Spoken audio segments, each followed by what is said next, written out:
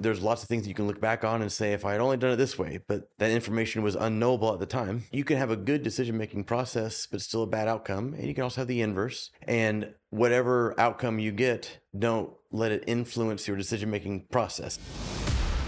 From $50 million in circulation annually in venture capital to about $500 million, this 10x growth in a short amount of time in Oklahoma caught my attention. So when Nathaniel Harding of Cortado Ventures invited me out to Oklahoma City, yes, the middle of America, for the Midcontinent VC Summit earlier this year, my answer was yes. Today's conversation is with a leader unlike any other I've had on the show, a former Air Force captain stationed at the US NATO headquarters in Afghanistan. Nathaniel transitioned from military service to become a successful oil entrepreneur, leading a venture that ultimately exited for a staggering $120 million. But what truly sets Nathaniel apart is his unwavering commitment to positive change. In 2018, his company played a pivotal role in discovering one of the largest new natural gas resources in the United States, and today he serves as managing partner at Cortado Ventures, which has just announced its oversubscribed close of Fund 2, investing in early-stage startups in the Midcontinent region of America. You don't want to miss this.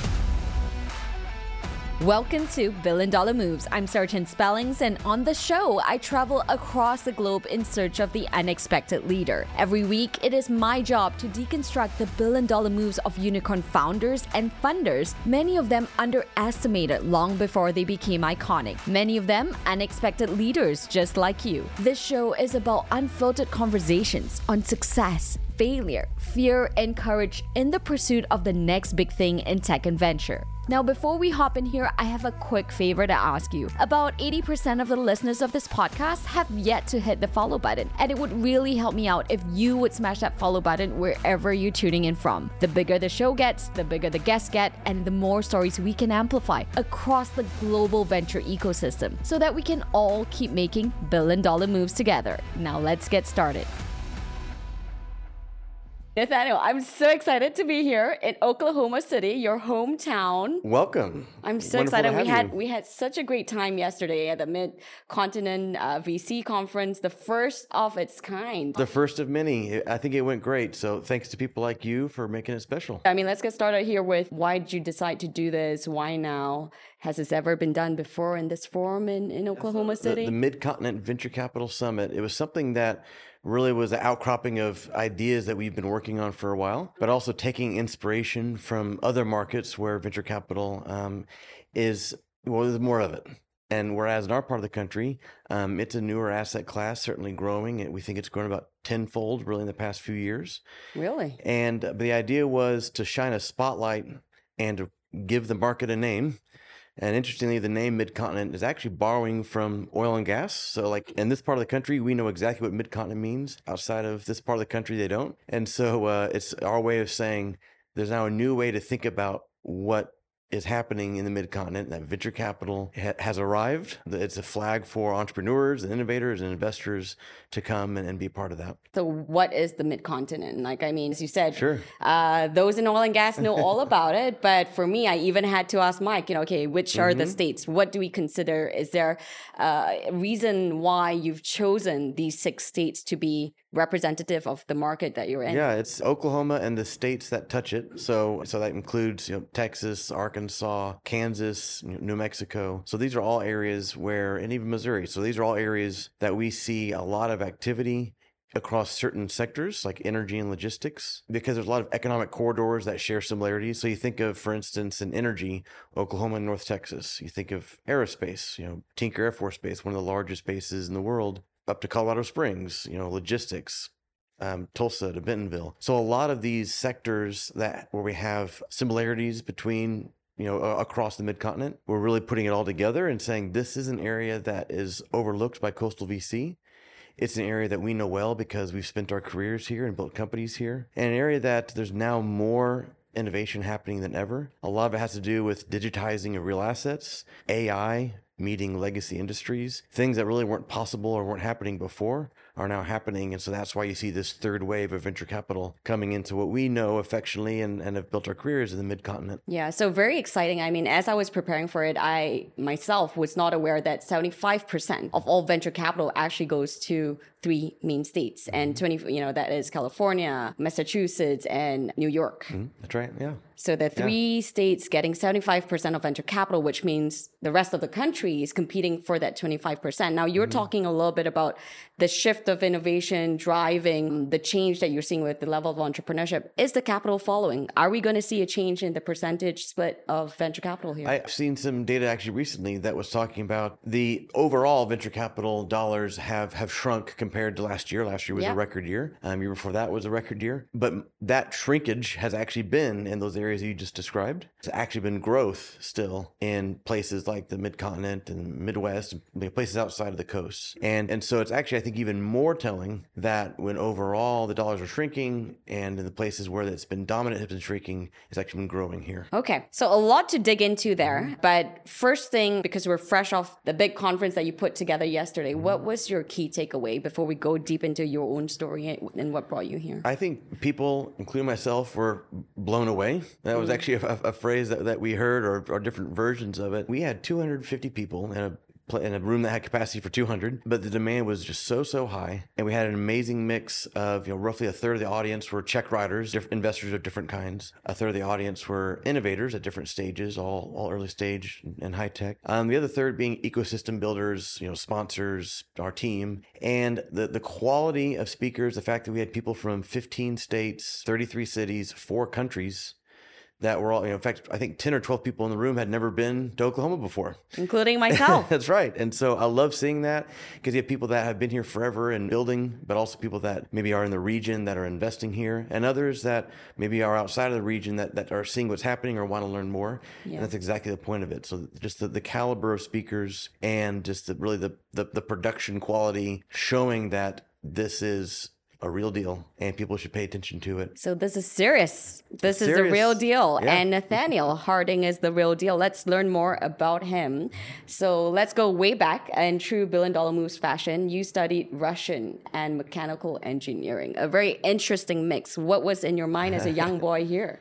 Yeah, that's a great question. So I always wanted to learn another language. And at the time, I had kind of two different ideas. At the time, there's a lot of oil and gas development happening in Russia.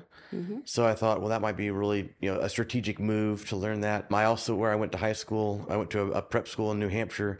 They happened to have an amazing Russian program. So I was able to test out of 2 years of Russian when I went to college. And oil and gas was really booming in Russia. I also had an interest in future opportunities at the State Department, and Russian is a strategic language. So I was kind of hedging my bets, but also really doing kind of a bucket list thing of learning another language.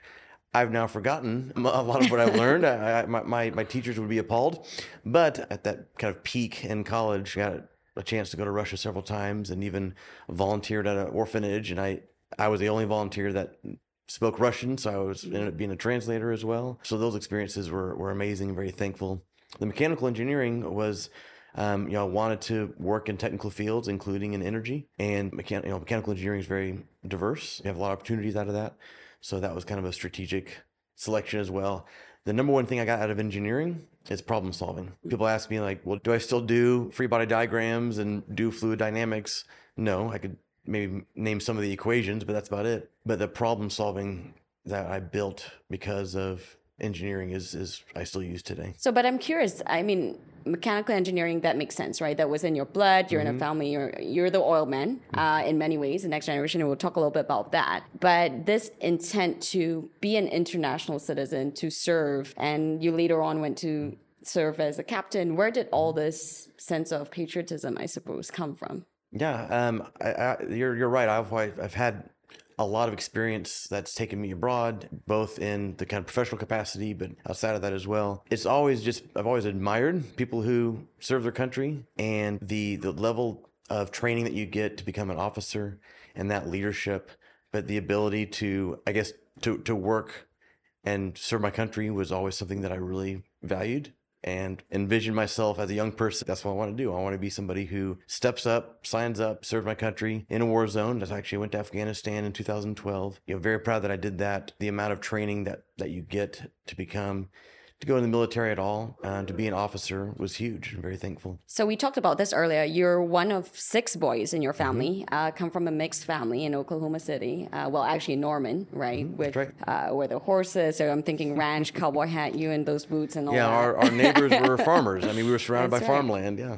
So do you think, that path of wanting to serve your country was also part of, I guess, your experience in childhood and wanting to stand out among your brothers? Yeah, with 5 older brothers, 6 of us, it was, you definitely have to do things to stand out. You have to eat quickly.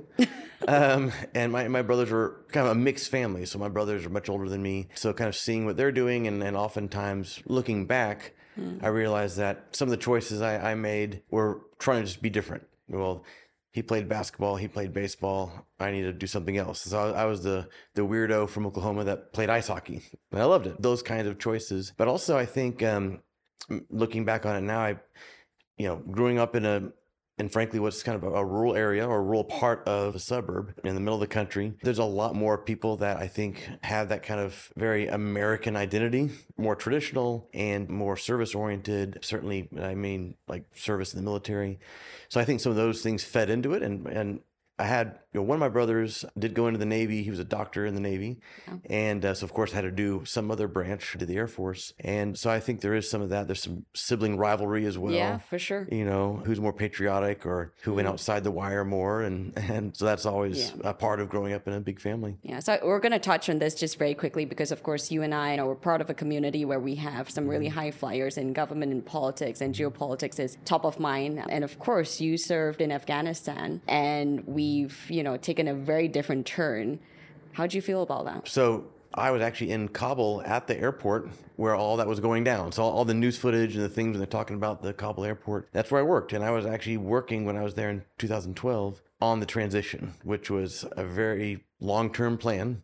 Yeah. Well, 10 years later, our exit, that was not the original plan. But really, the insight that I'll take away from it is that I observed in my time there, and I learned from others, because I actually got to work with Afghan military and civilian authorities, that our preconceived notion that everybody has a national identity, and it's a strong one, I think that perception, that national identity and cohesion is not the same way in Afghanistan. In Afghanistan, people identify more with their local communities, more with their province. When you consider that context, it's perhaps a little bit less surprising that once the U.S. left, you had people taking their uniforms off and re-identifying with their local community. It sounded unusual to us because in the U.S., we're very much American first and then the state you're from, second.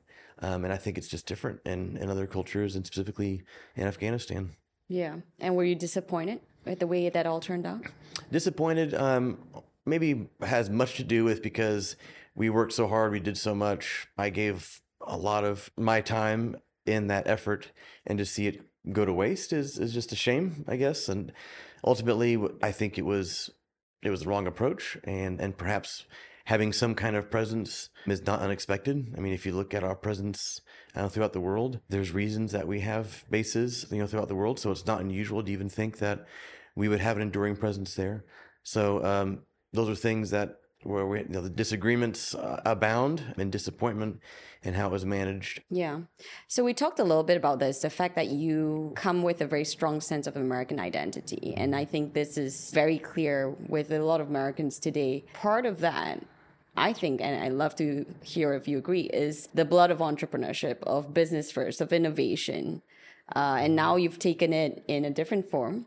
But do you feel that is part of the secret sauce? Why aren't other countries as nationalistic as we are in some way? Yeah, there definitely is an identity, a national identity in the U.S. that embraces and loves entrepreneurship, right? I mean, that's a huge part of who we are.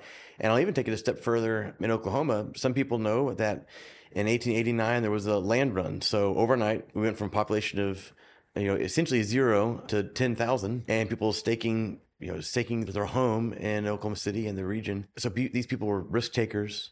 They were going out and doing a new thing. And so that's still in our blood in Oklahoma. But even just, I think the national identity across America still very much identifies and celebrates the entrepreneur. And so I think that's reflected in the number of small businesses in the U.S., per capita, or however you want to look at it. The fact that venture capital is certainly, at least in its current form, was born in the U.S. and it's still the strongest here. I think those are all outcroppings of that identity. Yeah. And you began building this identity as an entrepreneur after your stint by going into family business.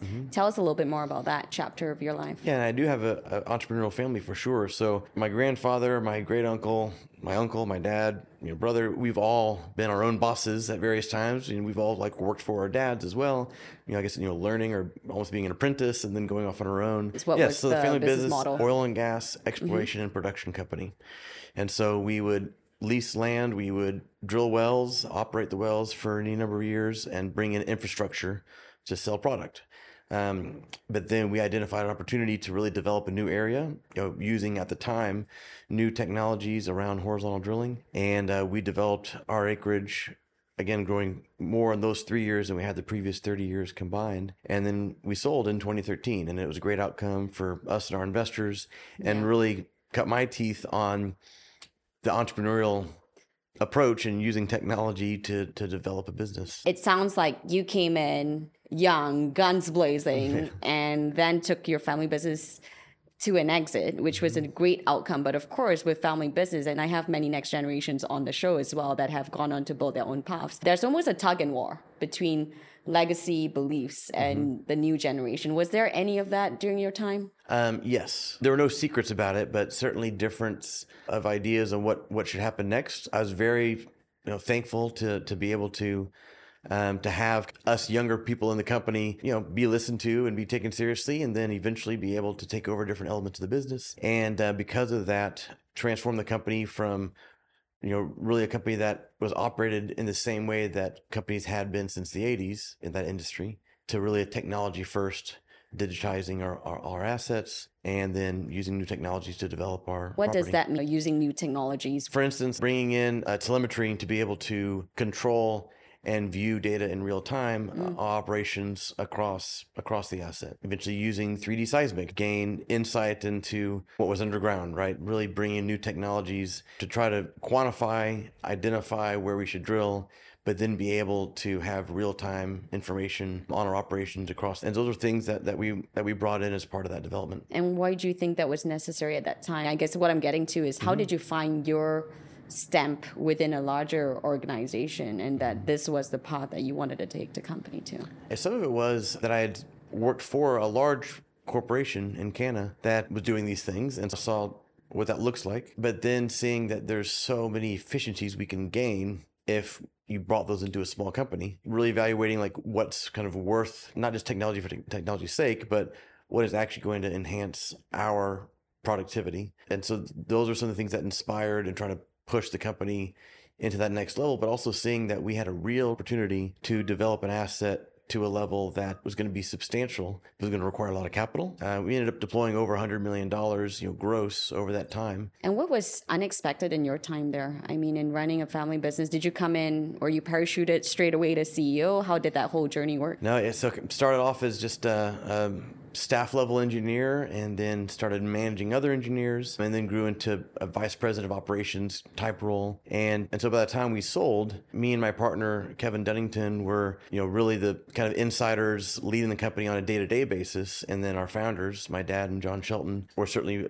board level type roles by the time we exited. And then after the exit, after we sold the company, then we started our own company, and that's where we really became, again, bootstrapping. So it's like starting over. You sell the family business, and then you bootstrap your next business. And then we brought in private equity to further develop our own company after that. So now hold that thought. Finding a service solution that helps you keep customers happy can feel impossible, like trying to remember the name of that guy you literally just met at a networking event. HubSpot's all-new Service Hub can help, with their service solution part at least. It brings service and success together on one powerful platform, with an AI-powered help desk and chatbot to help you handle your frontline tickets, so you can scale support and drive retention and revenue. We love the sound of those things. Visit HubSpot.com/service to learn more. Essentially, you collected all this data to also package the story about why this business is a good buy, essentially to get to that exit. and you got to that level of exit. Who bought the family company? It was at the time a company called Lighthouse Energy. Those assets have now traded hands a few times. So Lighthouse acquired the property in 2013, private equity backing, including from Energy and Minerals Group out of Houston. And so that was, you're right, we had a whole process that took the better part of a year and didn't get what we wanted out of that. And so then it became a protracted negotiated sale. So I guess I point that out to say, really learned a lot through that because I was the technical lead in that process, working with the investment bankers, saw what that looked like, but then I got to see what it looked like to have a 9-month negotiation that ended up with a great outcome. Yeah. And so you sold the company and then decided to do it all over again. Yeah, that's right. We had so much fun. We wanted to do it again. And why did you sell to then do it all over again? Was it because you wanted to build something from scratch, to have your own thing, or? Yeah, there certainly was a huge part of that. But then really being the technology first, very focused on exploration. So we talk about E&P, exploration and production, but very focused on exploration. So how can we use technology to find a new area that's undervalued and then be an early mover? And we did that, and the company ended up being called Antioch Energy. That's the company with the private equity backing. And then we hired a CEO in Houston. So we serve on the board. My partner and I serve on the board for that company. And it's focused in a new area in eastern Oklahoma. And really taking everything that we refined and learned from the family business and then eventually selling it, making that the focus now of the new company. So this is such an interesting journey that you've been through of exactly that, right? Deciding to sell the old and build a new, still in the similar area, still approaching the problem. A lot of the people we have on are going through similar journeys, and people that tune into this, they're next generation leaders. They come from families where perhaps there has been some wealth, but they're also finding their identity in themselves. Were there any regrets in how you did it? What did you learn? Yeah, learned tons. And, timing is huge in any business, especially oil and gas, but really in any business. You can have a good decision-making process, but still a bad outcome. And you can also have the inverse. And whatever outcome you get, don't let it influence your decision-making process. In other words, even if you have a good decision-making process, but get a bad outcome, it was still a good process you should repeat. And so some of that influenced, when you're doing something new, when you're developing a new area, you have lots of choices to make on what technologies to use, what money to spend, and what areas to develop. And so there's lots of things that you can look back on and say, if I had only done it this way, but that information was unknowable at the time. And I think that's an important thing to remind us now as investors, because we go through some of that decision-making process on where do you spend your time? Where do you spend your money? Whether my previous career as an operator or now as an investor, those I think are transferable lessons. You've taken some range, in the words of David Epstein. That's right. To now become an investor in very much a startup, right? Again, tell us a little bit about why Cortado? Why now? So I love what we're doing now with Cortado Ventures, and the kind of why now was we started just a few years ago. In fact, we turned 3 really through my journey as an entrepreneur and then as an angel investor, seeing the other side of the table, and that we can now support the next generation of entrepreneurs and founders was really just a once-in-a-lifetime opportunity. And the fact that we're doing it here, where at the time there was very little venture capital in this market, but seeing that there's a huge appetite for it, like we perceived, and I think the market ended up telling us we were correct, we perceived that there's a huge appetite for organized capital investing in early stage technology companies, but doing it in our own unique way, not just because. Yeah. And so there's a lot of political will, a lot of investor interest in what we're doing. And even when we started in 2020, we started 2 months into the pandemic. Actually, it ended up being even more conviction from our investors and from the business community to say, like, now is the time to diversify the economy, to invest in what's next. Oil and gas has really gotten us here from the last 100 years. What's going to define the next 100 years? For so long, people have been talking about, we need to diversify our economy, we need to invest in technology. And I think our story, me and my partners, Mike Marati and David Woods, we built our careers here, we built our companies here. And our story that our investors believe in is that we're going to take what we've learned on building companies in these sectors, in this part of the country, and we're going to help the next generation do it. Nathaniel, I mean, what you said that really caught me, the fact that you came to a realization point that what got us here might not get us into the future, right? From point A to point B. And you started in a very old school business, oil and gas, energy, very, I guess, expected given where you're in, right? This is the economy that drives the GDP of your state, so on and so forth. That shift from oil and gas to be doing what you're doing right now in Cortado seems pretty different. How did you even, from being an operator, thinking about oil and gas, think about, let's start a venture capital firm. Let's invest into these startups that may or may not succeed. Like, how did this thinking process come about? I actually have a lot of analogies to how it is similar to the oil and gas business because, well, the risk profile is somewhat similar. Instead of wells, they're startups. But also the kind of return profile that you're looking for can be very similar. In oil and gas, you call it wildcatting, and that's where you go out into a new area and you hope that something works. You think it will because of what you know. You invest in it, and you may get a zero outcome or you may get a great outcome. So actually, there's a lot of similarities in the kind of wildcatter mentality that you see from oil and gas. Certainly, think of kind of the more old school days, like really what's defined most of the history of the industry, and now applying that on with technology companies and really saying, but also seeing that there's been a shift that we've witnessed in this part of the country where because you've now had the digitizing of assets, you now have artificial intelligence being infused to everything, and not just chat GPT, but now in legacy industry, we see AI in the oil field. So we've seen, even in my previous career, we were seeing how technology is infiltrating everything. And who knows those areas better than people who operated companies there. And so the shift was almost just more like the risk appetite, the ability to build companies, the ability to create a vision, sell a vision, build a team around it. Those are transferable skills. Right. And I guess a whole nother layer to it is if I can talk the language to people that I've known for my whole career in this part of the country, people that have seen us build our companies, know us, trust us, believe that we can do it. And if I can talk their language and get them committed as well, this thing will work. And that's what happened. And so we now have over 100 investors. Originally, most of them were from here. From Oklahoma, from the region. We now have investors from both coasts and from all over the country. So Fund 1 was in the height of the pandemic. But I hear you raised pretty quickly. Yeah, our goal was 6 weeks or something of that sort. Yeah, the first one. We got to our first closed target of 5 million in just a matter of weeks. Our goal was 10 million. We ended up raising 20 million. Wow. So we ended up raising twice our goal in about half the time. And why do you think that happened so quickly? Everything was over Zoom because it was all pandemic. I think so instead of us coming in from the coast and saying, we are venture capital experts, we're going to do this for you, trust us. Instead of that, we flipped on its head and said, we're company builders. You know us. We know these sectors. And there was just such high conviction that we were the people to do it, and that the time was now, and that our intuition was that there was a mismatch between the number of companies starting and the amount of private capital organized to invest in it. That was our perception. That was our experience. PitchBook actually came out with data around the same time that proved it, that showed that many of the markets in our part of the country, when you look at the amount of companies relative to the amount of dry powder, organized capital for startups, the largest mismatch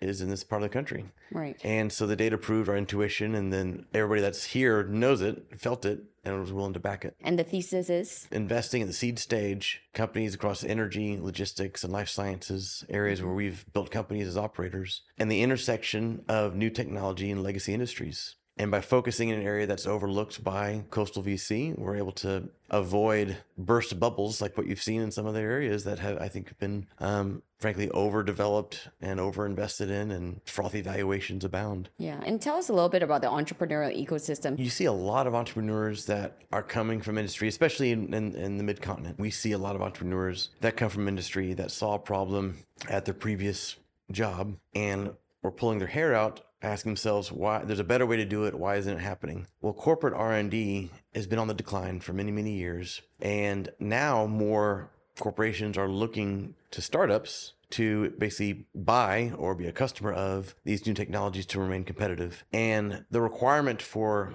companies to remain competitive is more than it's ever been, and it's technology driven. And the solutions are coming from technology startups. And so you see more and more people that are, especially kind of with the shakeup of COVID and people now really reevaluating how they want to spend their work life. You now see a record number of people quitting their jobs and starting their own company. And more of that is in the Midcontinent, in the middle of the country, in these legacy industries, because of what we discussed earlier, where now you see new technologies that can actually be applied to these very intransigent, heavy industries and legacy industries. And what are some of the biggest challenges that your entrepreneurs are working on that you're excited by? Some of the themes that we're backing are AI in heavy industry. So think of like AI in manufacturing or refineries, or working like AI in real assets, areas where it hasn't been possible before. But now with the convergence of what you're seeing with things like ChatGPT, or at least that level of AI, but now being applied in heavy industry is an area that we get excited about. The challenges are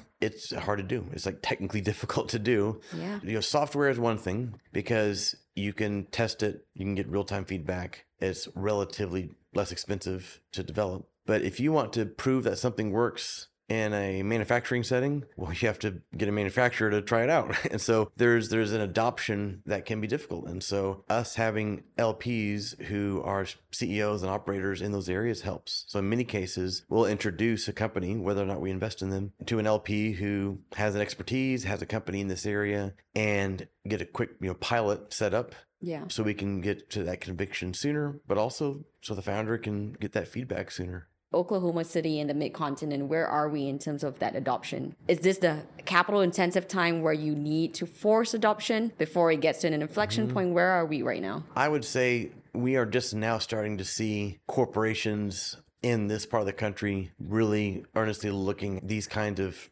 startup technology companies as a source for corporate innovation. It's much more common to see like corporate VC in more developed markets. You're just now starting to see it here. And I think that'll be an explosive point of growth once it becomes more commonplace. And when that happens, the scale of that is massive, right? Because most of the technologies that are here are B2B. So we're not really driven by kind of consumer behavior. We're driven more by corporate behavior. And so that's a massive inflection point that we're really just now seeing. So talking about corporate behavior, markets are interesting recently with the fallout of regional banks, inflation, interest rates. There's so many challenges right now. How is the corporate behavior today? We've seen with the banks, obviously, like multiple collapses of banks that were believed to be unfathomable before. And now you're seeing banks step up in different areas that want to get into venture capital, want to get into startups, that are seeing early stage companies are not influenced as much by interest rates. And so we're seeing more attention into private markets and to earlier stage companies that are not reliant on debt, so therefore less affected by interest rates. It's difficult to raise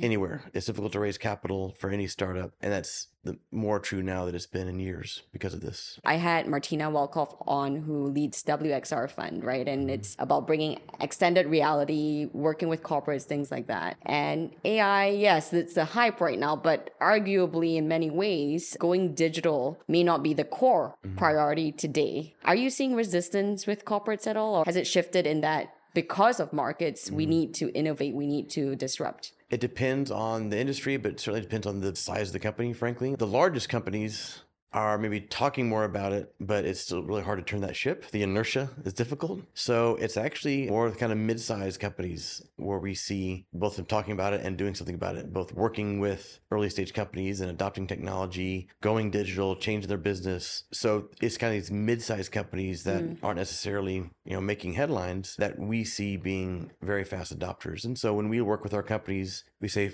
spend a lot of time there. Of course, you got to chase the big ones. You got to chase the big companies, names, but really spend a lot on mid-sized businesses, which abound in the middle of the country. Especially here. And I've seen a lot of that, a lot flying under the radar, making millions of revenue that are hungry to think about what next because they're entrepreneurs themselves. Yeah. And they're scrappy and they want to be one of the big ones. And so they see this is how they do it. Yeah, which is exciting. I actually spoke with one of your LPs, Everett, who owns the Thunder NBA team. And long before content was a thing, he had his big exit and he actually invested into Thunder because he saw the opportunity of TV rights and media and content. And in some way, I see that actually it's unexpected for me to see, unassuming investors who are already thinking way ahead from old school businesses in many ways. You're right. Actually, it's a good example. In Everett's case, built Dobson Communications and is now investing in with his personal money, but also with corporate money in the future. So Dobson Fiber now, but also, as you mentioned, with the Thunder, now a big investor with us and both of our funds. So you're seeing more of that persona Yeah. Or somebody who for decades has built an amazing company in an industry that's been around for a long time, but now they're fully committed both personally and corporately in what's next. Yeah.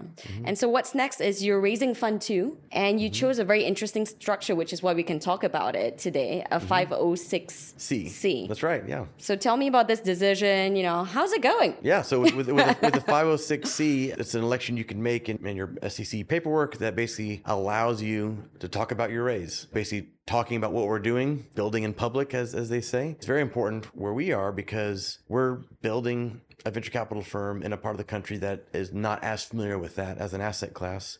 So we thought it was really important to be able to kind of tell this story as we do it, instead of having to do it kind of in secret. We now are at 100 million AUM total. And we've done that before even turning 3. So we're very proud of that. It's a reflection both of the market's belief that what we're doing is a good idea, but also it's a reflection of our growing asset value from success of our underlying companies. We want more like us. We want other firms in the region to start and to grow, because we need that for a vibrant ecosystem. We need lots of capital that has different focus. And so that way we attract more founders, more company builders, and it becomes a virtuous cycle. Yeah. So I was on the GP panel with a couple of your partners, and interestingly, one is called Flyover Capital, with the thesis that, these flyover states should be looked at in the way that you're talking about. How have you found the investor community? What are the numbers? Do you have a sense of the Midcontinent? How much capital are we talking about? Yeah, I would say we've done some numbers that are more local, specific to Oklahoma, and I can speak to that. Then I can broaden it a bit beyond that too. 3.5 years ago, before COVID, basically, there was about $50 million in circulation on an annual basis in venture capital. At most. Wow. There's now about $500 million in circulation in venture capital. In 3 years? Yeah. So there's been a 10x growth. Wow. We're a big part of that. Atento Capital is a big part of that. Many others that are focused, in the region or beyond, and everybody has kind of a different approach. But the point is, that's the amount of capital just here. If I were to broaden that a bit to the Midcontinent market, so think of North Texas, Kansas City, where Flyover Capital is, they're a younger firm as well. They just started just a few years ago, and similar story, similar trajectory. The amount of capital in this broader Midcontinent market has grown by at least 5-fold. If we just look at this kind of 6-state area. And again, that's just in 3 years. Yeah. And so you have a lot of firms that are now on Fund 2, groups like Flyover and others that have gone from kind of a starter fund size, like somewhere in the 10, 20, $30 million range, that are now in the $50 to $100 million range in Fund 2. And I think, so not only are you seeing fund sizes double and triple, but you're seeing the number of funds go from, in some areas, 0 to 5 or 6 or more. And in the 3 years, have there been any breakout stories? Yeah, so actually one of our companies, Recuro Health, founded by Teladoc founder Mike Gorton. That company just started a little over 2 years ago, and they just closed a Series B. They just announced it, so we can talk about it. Massive growth, but also round size, and a couple of local firms, us and OLSF Ventures out of Tulsa, were the co-lead investors in that initial round, and Arch Venture Partners, one of the big health tech investors in the country. They followed on and then doubled down in the subsequent in the Series B. So that's been a massive growth, and I expect to see that as a unicorn very soon. And that is the business model is essentially telehealth within Oklahoma City. What's the reach of that? Let's talk a little bit about what numbers we're looking at. The founders in Dallas, so their team is actually a distributed team all throughout the broader Midwest as well. But you're right, it's telehealth. It's really creating a digital medical home. So all the things that technology now enables you to do in terms of at-home testing, devices, telehealth, putting that under one platform and creating better health outcomes, but also more preventative. Customers range from just individual users, but also they're actually selling a lot to corporations. We talked earlier about that. So they're selling a lot to mid-size and larger, and including Fortune 500 companies as well, because they're seeing that they have healthier, happier employees that have better outcomes, better insurance rates as well. And employers love that. And so you're really seeing that model of kind of B2B to C, but also now with how we behave differently and how we interact with technology differently post-COVID. how we look at work differently. And I think all those themes are really underpinning the success of Recuro. We also like the fact that it creates more access to healthcare in populations that have a difficult time accessing it. And so a lot of places in Oklahoma and other like rural parts of America, you see, and there's a shortage of medical professionals. So technologies like this is bridging that gap. And so you're now deep in fundraising for Fund 2. What have you learned from Fund 1 that you're taking into Fund 2? We've really sharpened our model around what works and like where we have expertise and where we're able to add value. And that's, refining within energy, logistics, and life sciences. So I think that you'll see more conviction and more focus of the fund around those themes. But also we're benefiting from our success in helping build a vibrant ecosystem. So yesterday's Midcontinent Venture Capital Summit is a great example of that. We have many partners, including The Verge OKC, which is Oklahoma City's first entrepreneurship hub, started last year, and they're actually located with us in this building. A lot of different amazing partners that have now flocked to this market in Oklahoma City. That's now created this flywheel effect. You now attract early stage founders that now have programming to get to the next stage where they become prime time for our investment, and then they get great support as they grow their company. And so I think we're getting better at that, but also just benefiting from now those things are here. And so we've talked a lot about the good stuff. What were your mistakes? We really try to stay disciplined on the kind of deal terms that we do. For example, it's no secret. I mean, if it's a safe or a convertible note, we have to have a cap. And when we haven't done that, or when there's been a very high cap that basically is no cap, that hasn't worked out well.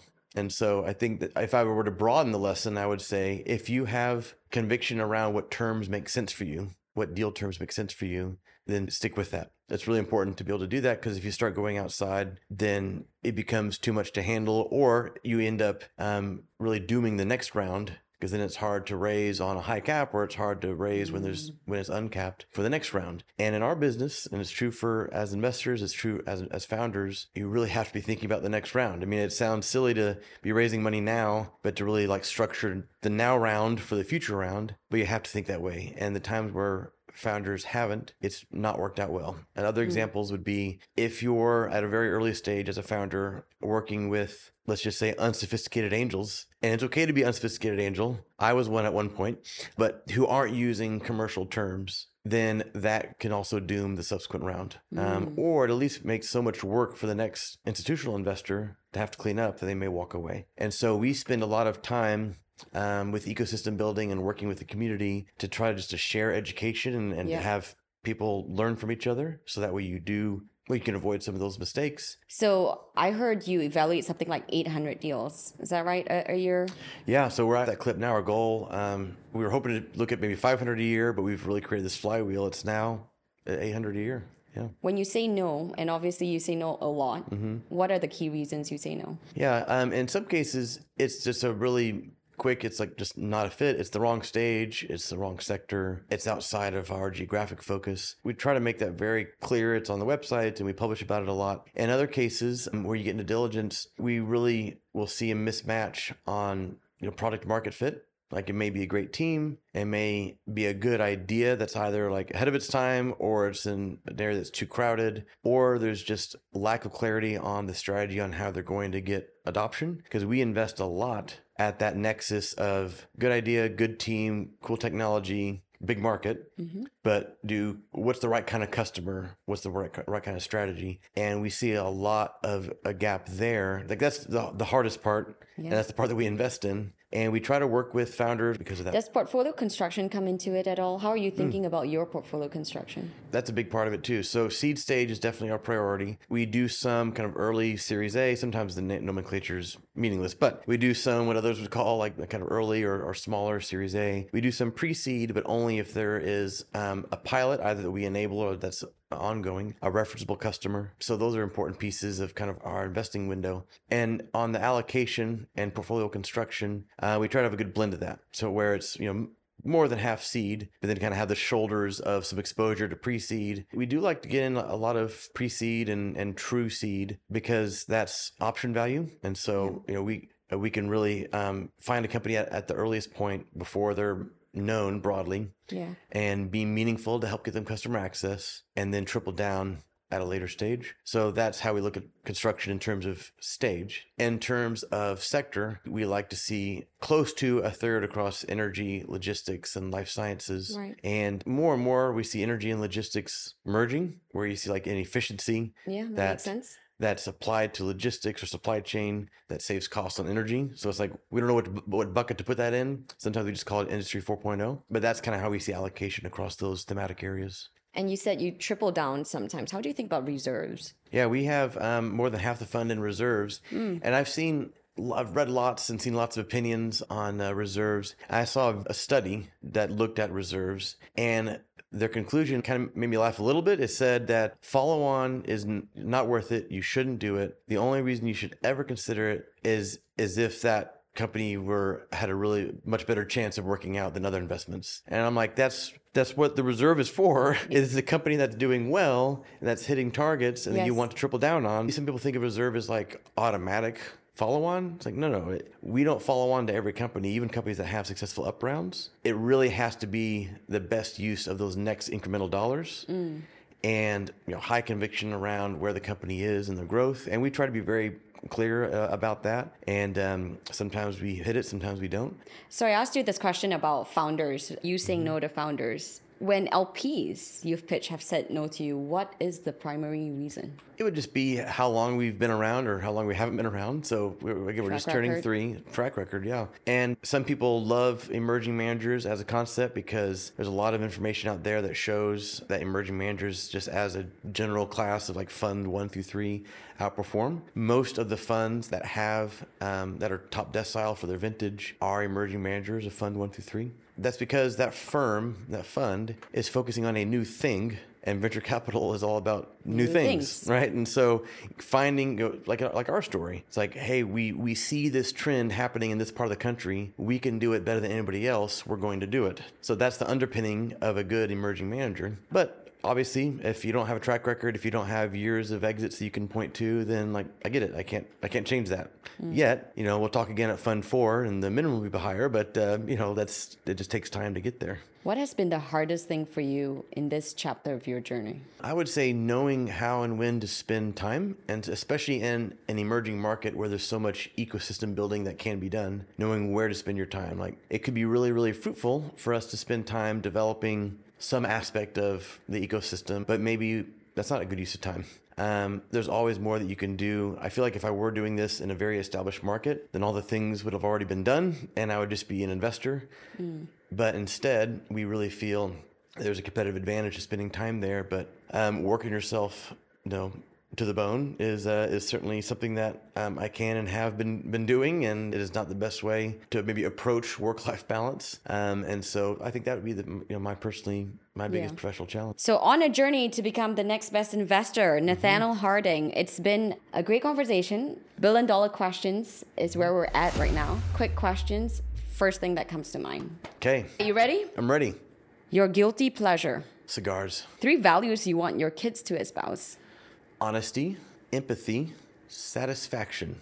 When have you taken a stand on something and why?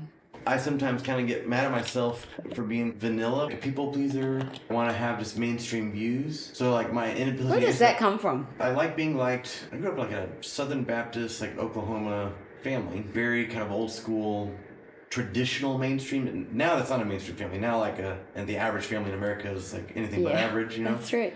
But like kind of the historical, Leave It to Beaver view of what a family or what a person should be is what I grew up with. It's hard for me to kind of bust out of that, or just have more empathy and think outside of that and think why is that person the way they are, which is very different than the way I was told to be. I guess being the youngest, I'm kind of the missing link of the whole family. You're the glue. I'm the glue. And so wanting everybody to get along, all those things are just ingrained in me. Wow. And so it's hard for me to have a hot take. Yeah. It's hard for me to take an unpopular stance. And I'm not proud of that.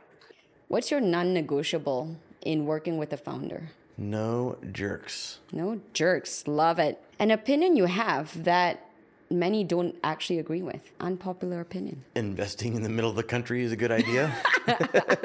That's a good one. Well, what's your biggest insecurity? that I don't stack up, that I came from a non-traditional background as an investor, and that I don't have the right resume. All right. And final question. What will your legacy be, Nathaniel Harding? Making venture capital a real asset class in Oklahoma. Love it. And with that, thank you for your time, your insights, and sharing about the vision and the dream of Oklahoma City and the Midcontinent. Thank you. It was a wonderful time. And thanks so much for tuning in this week. You can subscribe wherever you get your podcasts and follow our socials on Sarah Chen Global to get the latest on the show. It would really help me out too if you enjoyed this to rate and review our show on Apple Podcasts and share your favorite episodes with a friend. I'm Sarah Chen Spellings, and you've been listening to Billion Dollar Moves. Now hold that thought. Talking Too Loud, hosted by Chris Savage, is brought to you by the HubSpot Podcast Network, the audio destination for business professionals. On this podcast, Chris Savage, Wistia CEO and loudest talker, takes you inside the minds of entrepreneurs as they share the hilarious, informative, and most challenging aspects of building more human brands. Everything we love here at Billion Dollar Moves. Now, an episode I loved recently was the one with guest Joe LeMay, Jiu-Jitsu loving entrepreneur and co-founder of Rocketbook. He talks about how an airplane epiphany took him on a wild ride that started with a Shark Tank flop but ended with a $50 million exit. You know that's our jam. Listen to it, Talking Too Loud, wherever you get your podcasts.